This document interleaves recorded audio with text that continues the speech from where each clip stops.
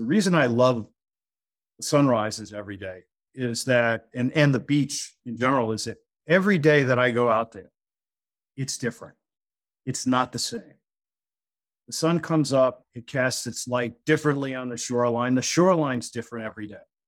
And I think that, as I said, is a metaphor. If you approach life recognizing that every day is a new adventure, that there's a possibility or an opportunity on the horizon, it just helps me. And I think it would help others. Welcome to Your Next Big Project is You, a podcast based around the theme of time. Time to be able to press pause on life. Time to reevaluate what's important. Time to reminisce about where you've come from, what you've learned, and what you've accomplished. Time to revisit your goals, dreams, and vision. And time to remember the people in your life. That's it, my friends. If you've got time, fasten your seatbelt and listen in as we discuss opportunities for the next 5 to 25 years of your life. And remember, your next big project is you.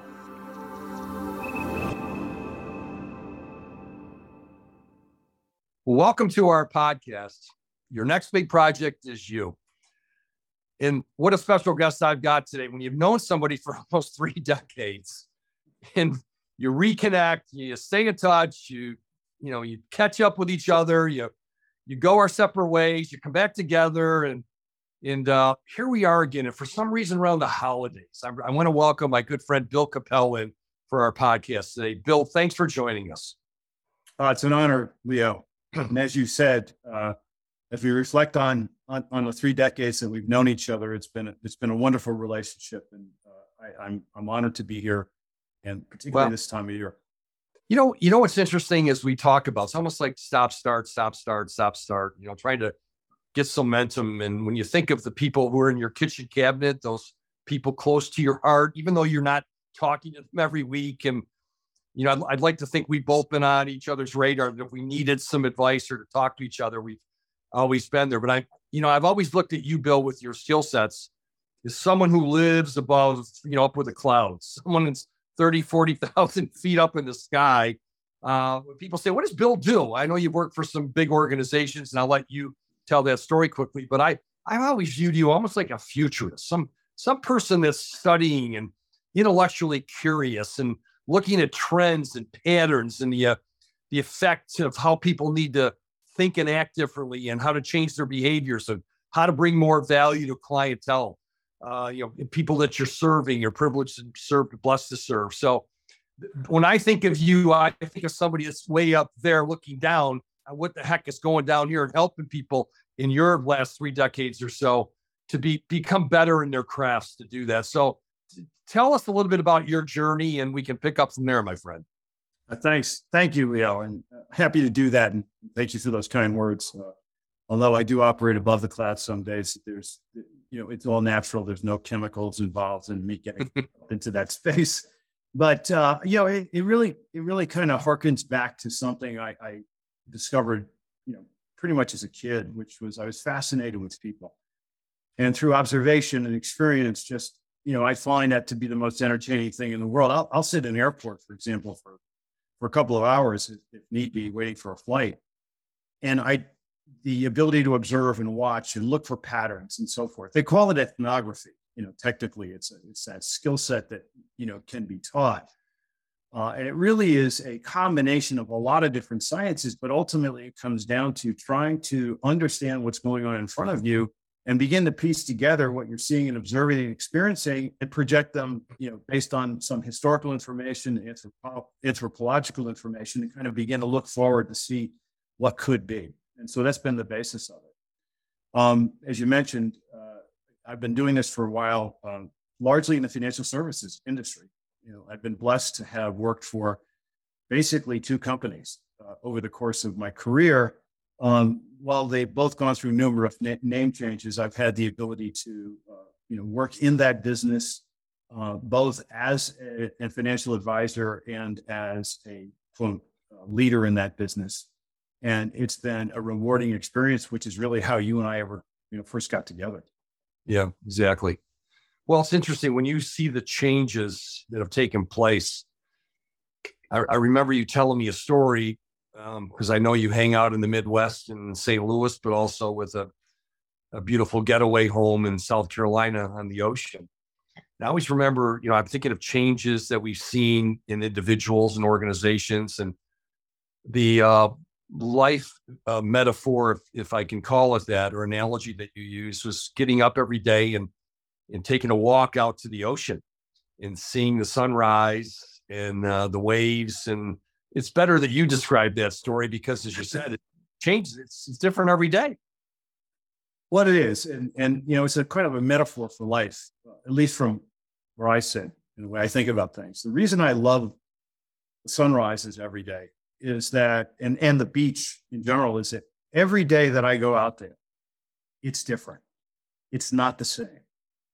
The sun comes up, it casts its light differently on the shoreline. The shoreline's different every day. And I think that, as I said, is a metaphor.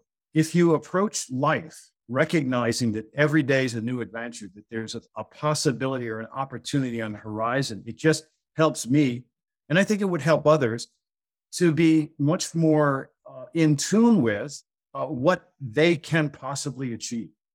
And I think that, to me, is really the basis for that. I'll share one quick story that I learned from a gentleman by the name of Scott Shepard. Scott's a dear friend. He is a renowned psychologist and has worked largely in his career helping people overcome the most severe obstacles they could face, from death of a loved one or a child to addiction, and on and on and on. And so, Scott's simple approach to this was that we as human beings are willing to give up control at every turn. Whatever adversity comes in front of us, we're willing to pass over control for that adversity and then take that negative feeling and carry it with us.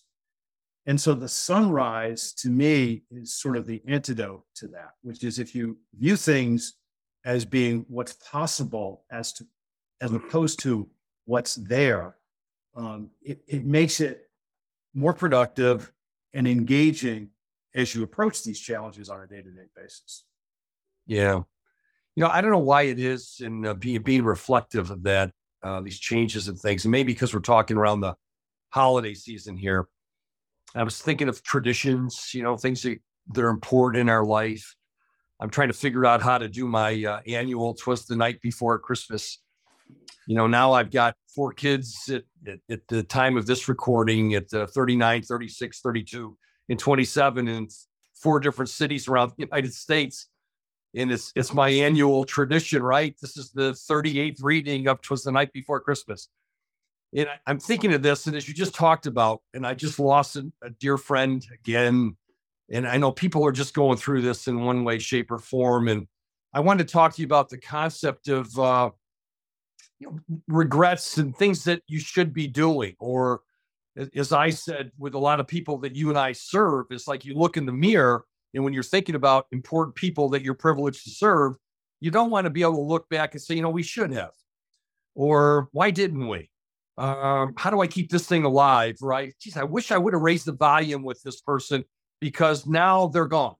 And now we're challenged to figure something out. So how are you consulting or advising, or in the wisdom and insight you've gathered over the years, talk to people about dealing with that type of change and bringing it into their practices, Bill? I don't care whether you're a wealth advisor or someone outside of the industry, it doesn't matter.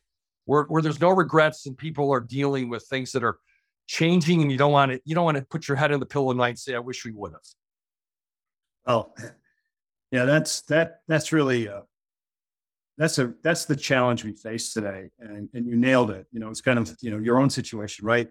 Here you are, 38 years of reading The Night Before Christmas, which has been a tradition in your family. You and Ann wake up this Christmas and nobody's home. Right? I'm home alone, buddy. Right, and it's like a surprise. Like, it's the movie. How did that happen? And I think that when I work with folks, particularly advisors in our business today, and we think about that question that you uttered, which is, you never want to hear someone say, I only wish I had. Yeah. It's that sense of regret. And To me, it is, I have no regrets. And the reason I say that is, are there things I would have liked to have done differently? Certainly, but hindsight's 2020. The real question is, how do you take that learning and project it forward and recognize it? It's kind of like the phenomenon. Everyone was surprised when 10,000, boomers were retiring, turning 65 and retiring, like out of nowhere. All you had to do was do the math from 1945 to date. You could have calculated that. The whole retirement surge that's taking place right now, the industry has kind of said, oops, did we know this was coming? And so I think the idea behind it is really to get people to begin to recognize that the only thing that matters is what matters to individuals, and helping individuals begin to really hone in on what really matters. Relative to our industry or the financial services industry, it isn't about money. It never has been. And today, when we think about it, what technology has done is technology has really stepped in and disrupted the role of the intermediary, the advisor. Doesn't mean that people don't want advice, they don't want guidance, they don't want a sounding board. The question is, how do you do that in a way that really creates what I like to call alpha, but a different. Well, let's get to how people can add alpha to someone's life. Let's first define alpha from your perspective.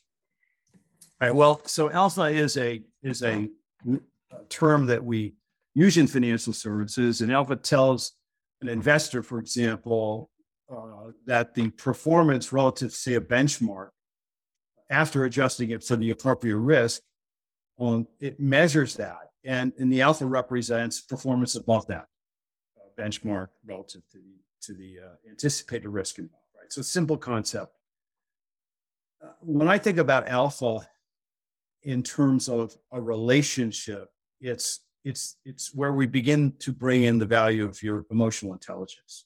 Creating alpha is really, from an emotional intelligence standpoint, is really helping people define what matters most in life. As an advisor, our job, I believe, is really focusing on that and beginning to understand what that means.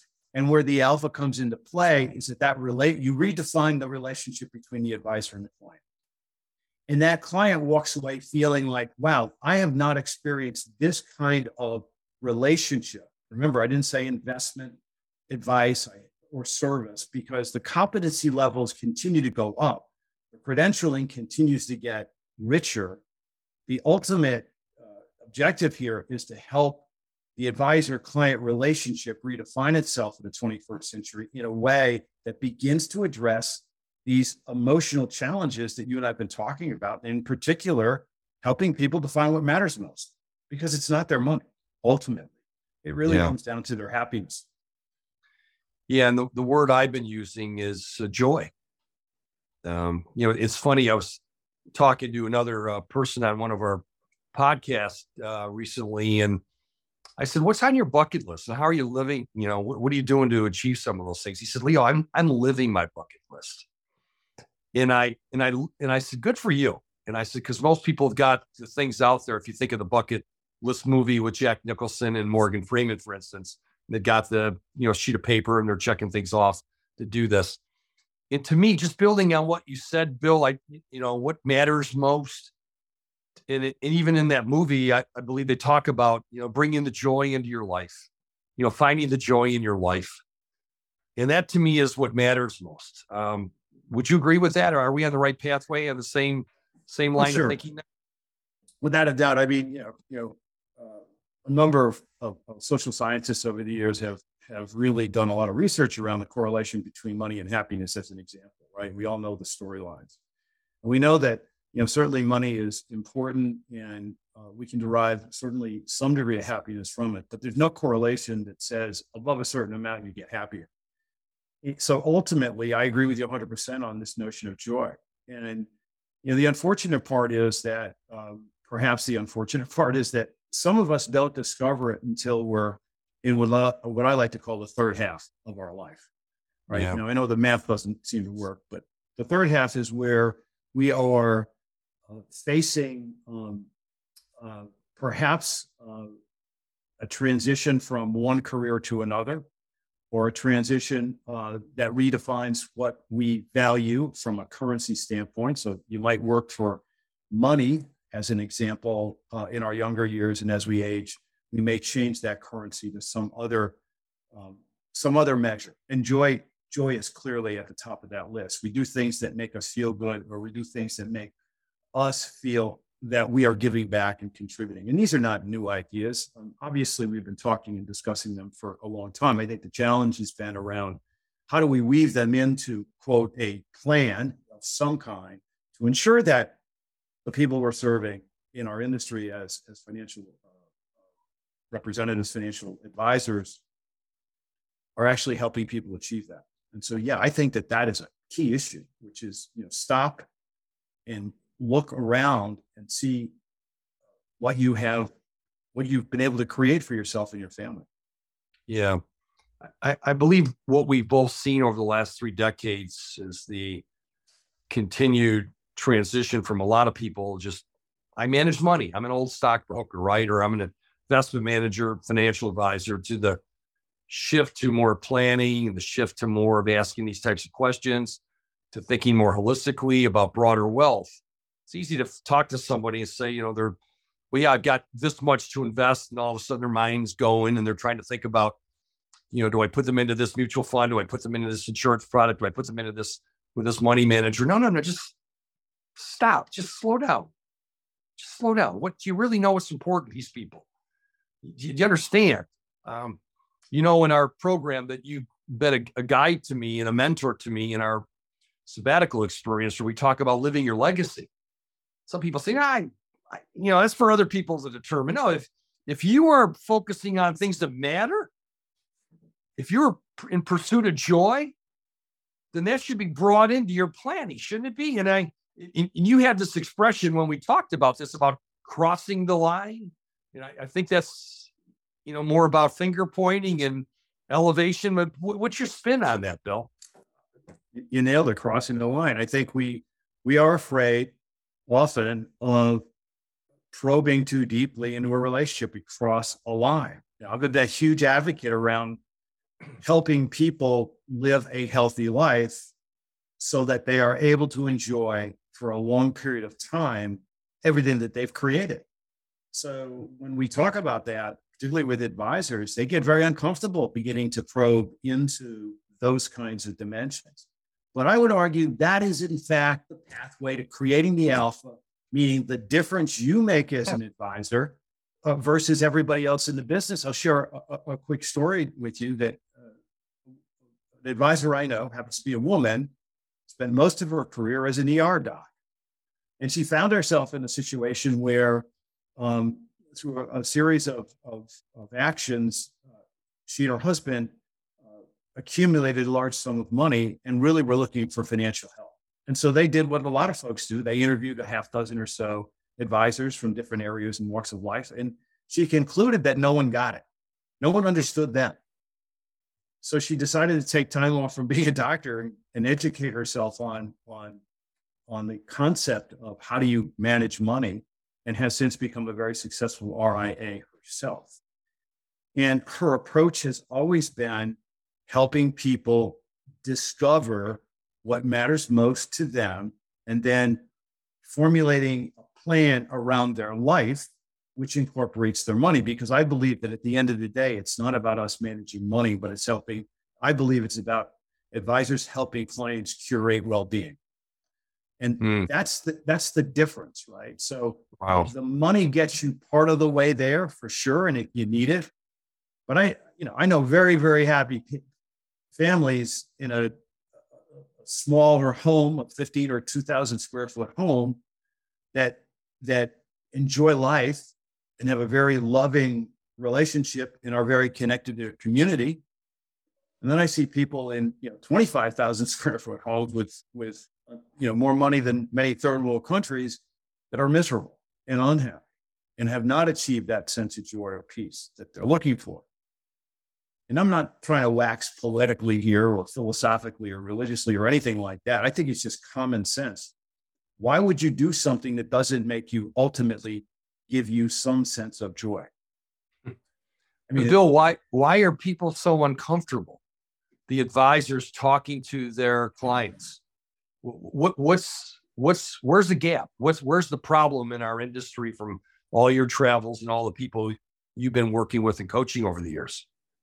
Well, I would say it, I would characterize it this way. I think, as opposed to the challenge, I think the opportunity is that the way in which we do things hasn't evolved rapidly enough and in line with the changes that we are experiencing as human beings.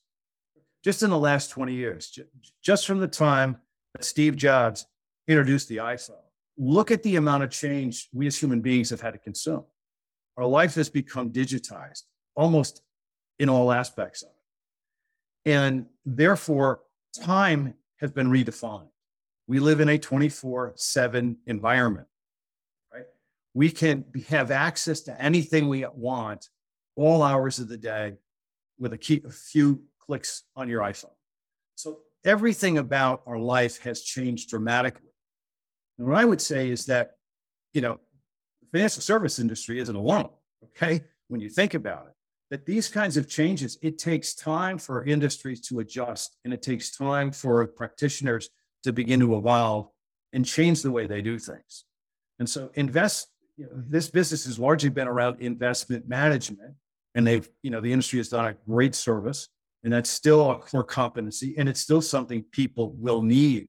But I think what people need today is more help, advice, and guidance around the unknowns and the uncertainties, because the uncertainties that we experience today, I would argue, are much more significant than they were just 2 decades ago. And they will be even more significant as we go into the future. So how do we prepare ourselves to make sound decisions in a world where you have very little time to think about it? I keep thinking of going into that client confessional. And you said to me once, you don't need to wear a collar, Leo, to help people today, or you don't need to light some incense. It's not that difficult, right? And that's why I'm getting behind this in the era of digitization. As we said, instant gratification with a remote control. I don't like this. Move to this station, do this, do that. A phone with an unbelievable amount of apps on it that I can Google and get information. Siri, tell me this. Alexa, what's the weather looking like today? Or play this song for me from, the Beatles or whatever else like this. I mean, and our fingertips. But it feels like when we're trying to provide that alpha, we got to slow down in talking to people. We got to just say, put that aside right now. I got to open up the zipper on someone's chest and slow down and grab their heart, squeeze it. As I tell people, stop selling, slow down and squeeze that sucker, because there's something within people, and it's more than just investment. There are things that matter within their heart, within their soul.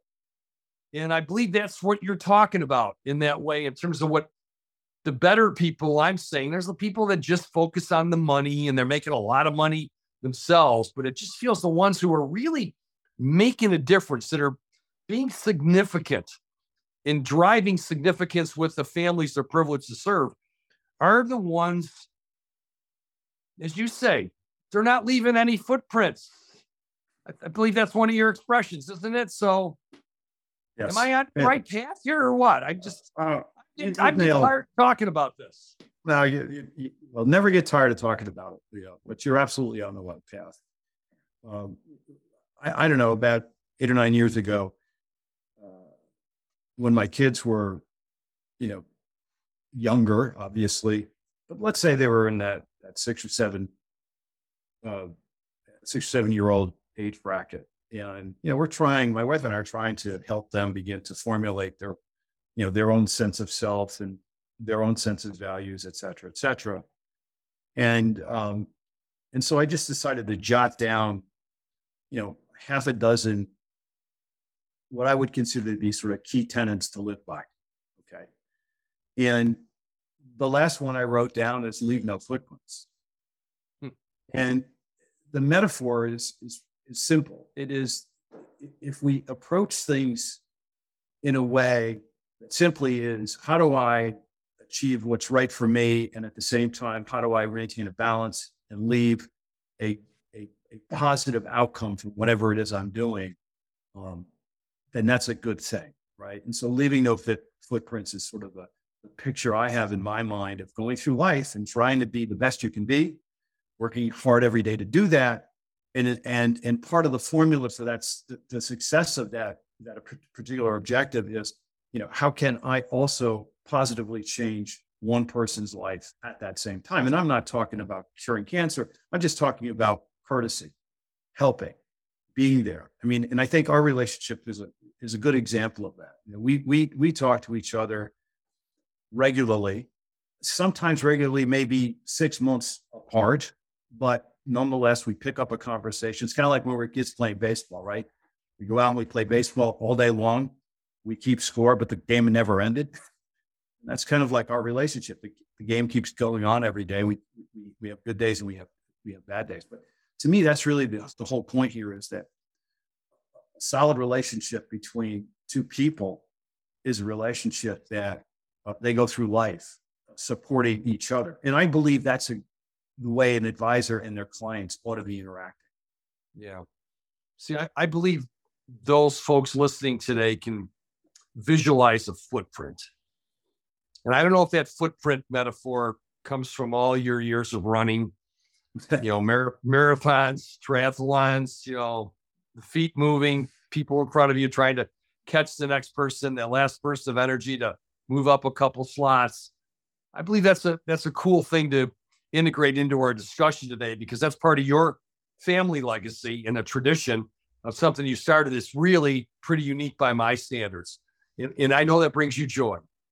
If I were to say what really matters to you, and I know when I hear you say, yeah, Kathy and I and the kids just got back from Chicago, or we got back from this location, and in the pride, and you say, and Kathy won her age group, and my kids did this, and tell me how that got started and how that's become such a core tenet, because I believe leaving no footprints is something that your kids are going to be talking about that forever, about the trips that you made and the joy that you've had together at some of these things. I think that's really worth sharing to people, get them thinking about a tradition that you started with your own family.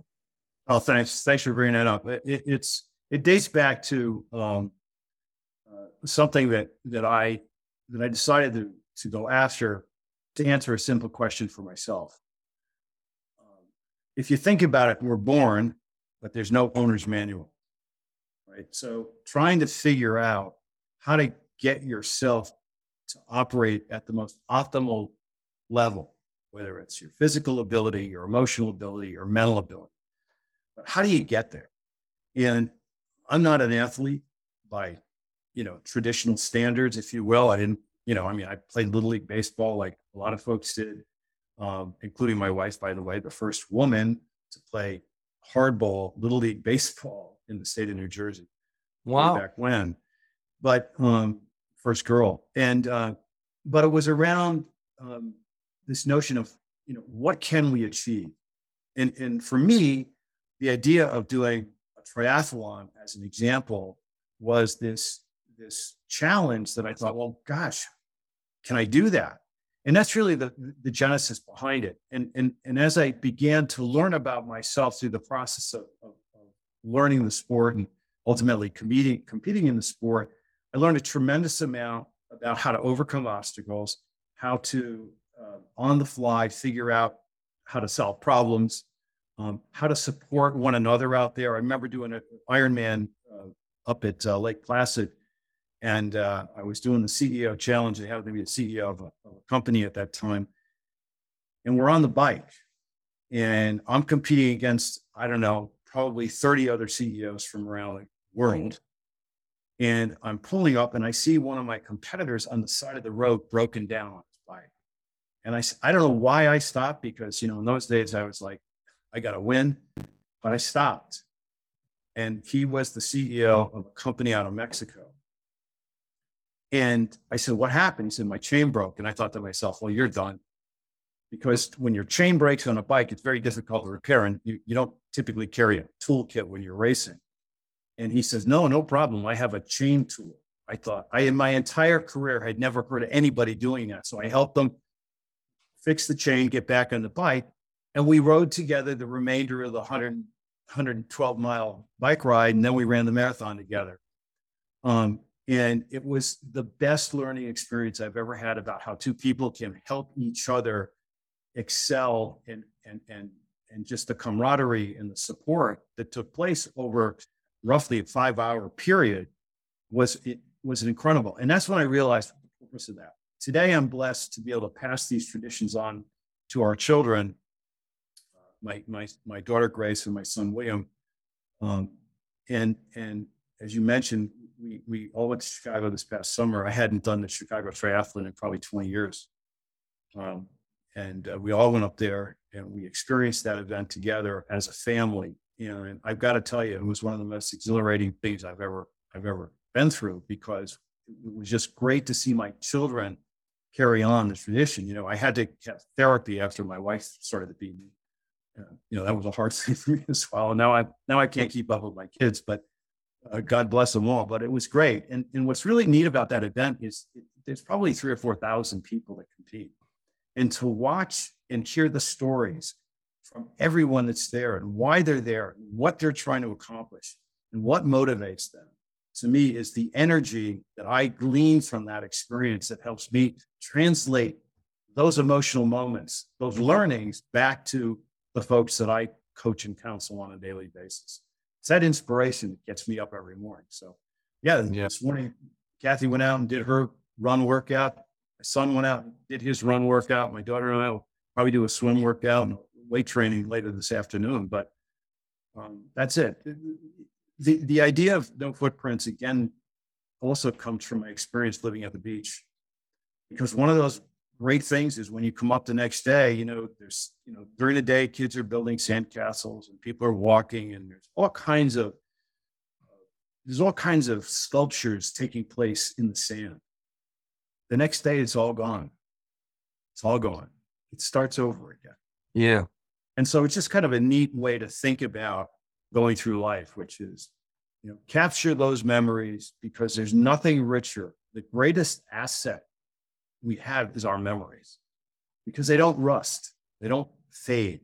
They actually get richer over time. And I think that's what really matters most to people.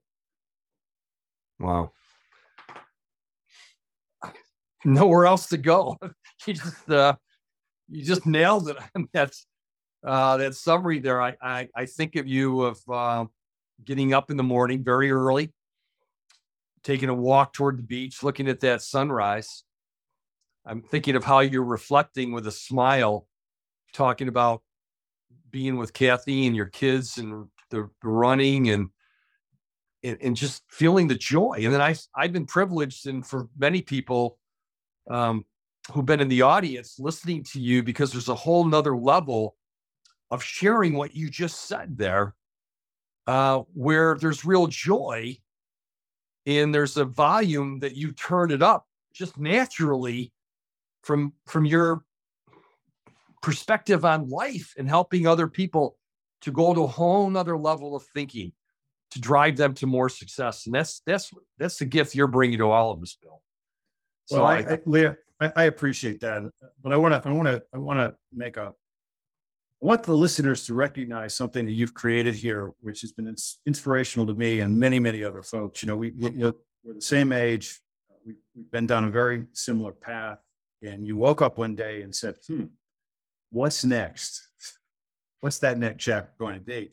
And you came up with this concept of the sabbatical, which to me is an extraordinary recognition of a pivotal point in our lives where all of a sudden it becomes very apparent that there's more. And age is a number, has nothing to do with it. In fact, I'm only 7 years old, because I hit a certain age, and I won't say what that age is because I don't want the listeners to think of me as anything but a young guy. I reset my clock back to zero. And I did that because of that famous saying that goes, I wish I knew then what I know now, right? I wish I knew then what I know now? Well, the answer is you do. So start living, start the clock over again. You're a kid. We're always going to be kids if we allow ourselves to be kids. The sabbatical really allows that to happen. It forces people, or I shouldn't say forces them, it gives them the opportunity to think and reflect of what's next. What's the next adventure going to be?